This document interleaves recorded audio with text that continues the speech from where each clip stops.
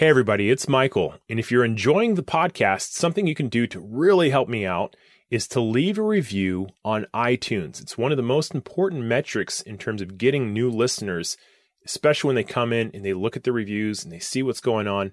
They want to see good ratings, a high number of ratings before they commit to listening to the podcast.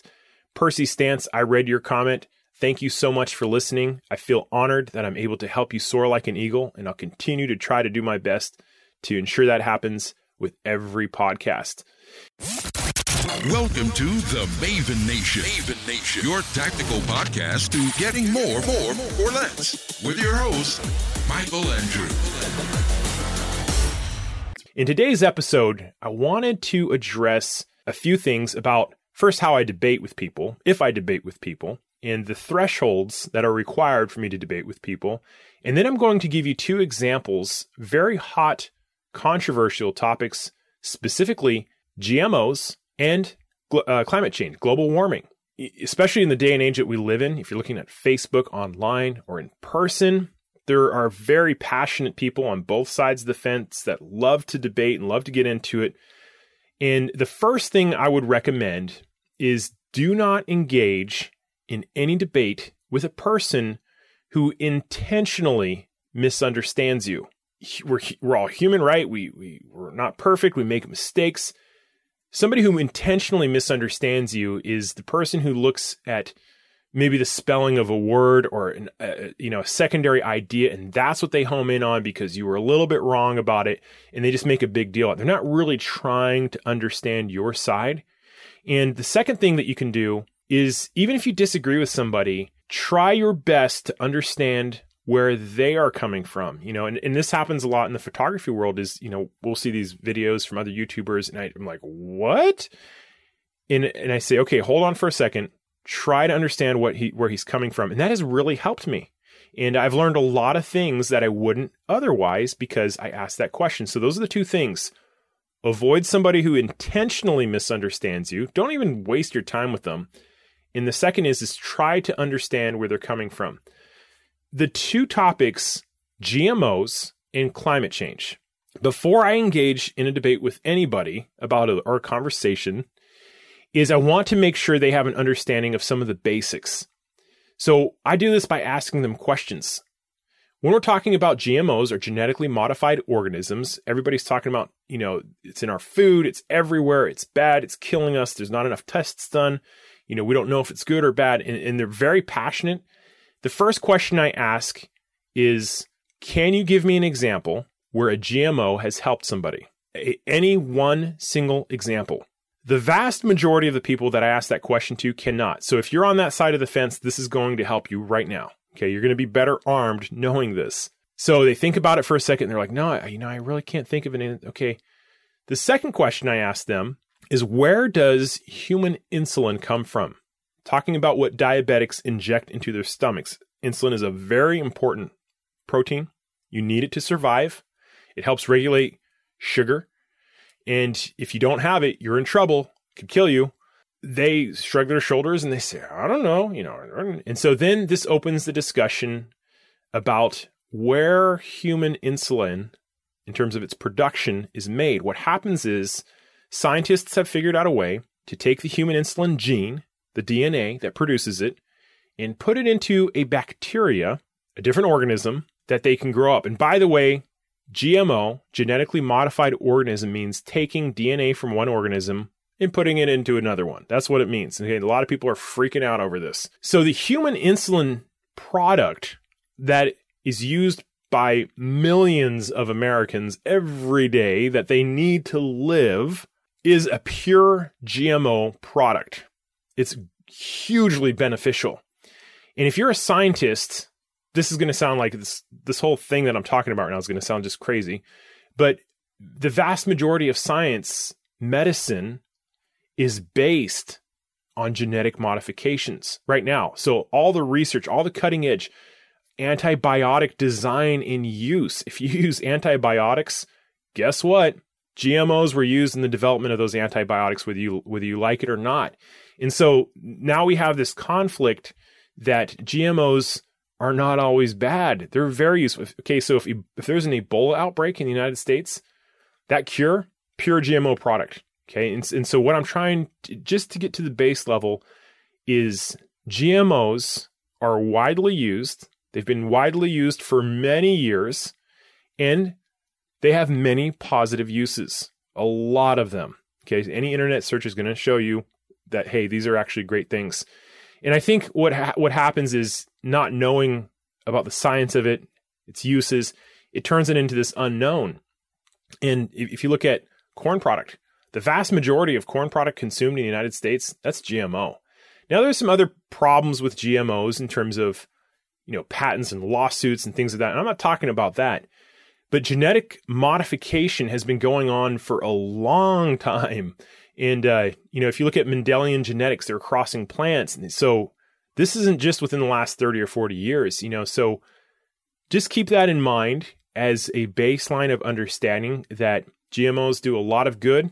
Can they be used for evil? Absolutely. Or is there some bad that can come from them? Absolutely. There's no question.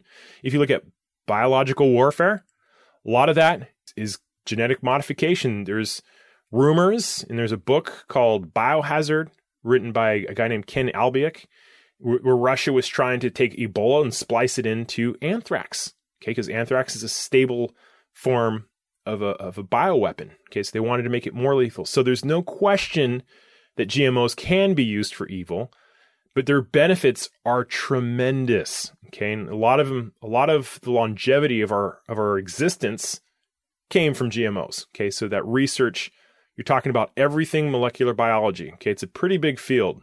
And for us to throw that away would be throwing away a huge part of medical research and science. So that's the first question, those sets of questions, the first two. I hope that's changed some of your perspectives and armed you with some knowledge, even if you're against GMOs. Now you have some knowledge that, yeah, they help. The second question is in regards to climate change. Now I have to differentiate here because I do believe pollution is terrible. When I'm talking about pollution, I'm talking about oil spills and people throwing their crap over the highway. I think that's bad. Okay. And so there's definitely a distinction that pollution is not good. When we're talking about what is referred to as greenhouse gases, I think it's interesting that that term is used, greenhouse, specifically carbon dioxide, CO2, carbon monoxide, CO. And the idea is that these gases are ruining planet Earth. Okay, so this is where I start making my distinction. And the question that I ask to those who are wanting zero greenhouse gases, the question that I ask them, where does sugar come from? So they'll scratch their heads, and every once in a while I'll get somebody they'll say plants. I'm like, that's absolutely right. Most sugars come from plants. And so we go into the discussion a little bit further, and I say, molecularly, where does sugar come from? The vast majority, 98% of them, cannot answer this question. And then what I tell them is to go on the internet and look up the equation for photosynthesis. CO2, carbon dioxide, plus water creates, there's a little arrow, photosynthesis, it creates sugar and oxygen. And if you actually go on and you look at the molecules, the way the molecules are transformed in the process of splitting water and all this other stuff, and you have a dark reaction that creates sugar and all the whole process, sugar comes from carbon dioxide. Okay, so if you are eating carbohydrates, at one point in time, that was a carbon dioxide molecule in the atmosphere. Believe it or not. I know that's a mind-melting thing to think about, but that's where sugar comes from. So you cannot remove all greenhouse gases. Okay, we would die, all of us. And I know there's many people who will disagree. Go and do a Google search and find it. The truth of the matter is, if you increase CO2 right now, if we were to say, okay, let's be bad and just make all these greenhouse gases, photosynthesis would increase. There'd be a greater production of sugar. There'd be a greater production of oxygen. To push this even further, there are many greenhouses that actually pump CO2 into the greenhouses so the plants will grow more efficiently, faster. They'll grow bigger. CO2 is great for plants. And in return, What do plants do? They create sugar and they create oxygen. So as a baseline level of discussion, you cannot eliminate all greenhouse gases. It's absolutely crazy to even talk about that. Many of you will say, well, what about carbon monoxide? We have all these gaseous emissions, and carbon monoxide is bad. That's not CO2. Okay, great point. Carbon monoxide in and of itself is not stable. It cannot exist like that indefinitely. And guess what it becomes? That's right, CO2. So CO2 is not your enemy. It's part of the photosynthetic cycle.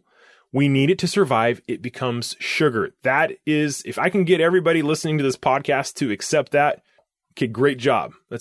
I'm very excited just to have that level. Now we can talk about all these, incubating gases and increasing heat and things of that nature. And there are other questions I ask, food for thought. If the sun turned off tomorrow, do you know how much trouble we would be in as a human race? There is nothing that we could do artificially to recreate another sun, or what we're benefiting in terms of the heat and the energy and the light. All those things, we are pretty much going to die. Okay, if the sun turns off, there's nothing we could do to change that if it happened. And so keep that in mind. Are there fluctuations in temperature changes? Absolutely. It's been going on for a long time. And so that should be the beginning level for the debate. And that may upset some people, but those are two scientific facts in terms of GMOs. Insulin is a pure GMO. And in terms of climate change, global warming, CO2 is a necessary molecule for life. We need it. We eat it as sugar every single day. So all that sugar that you're eating, at one point in time, it was probably a CO2 molecule. In any event, those are the two mind-melting thoughts that I had for you guys today. Hope didn't ruffle any feathers. Thank you guys for listening. I would love to read your reviews on iTunes, and I will see you next time.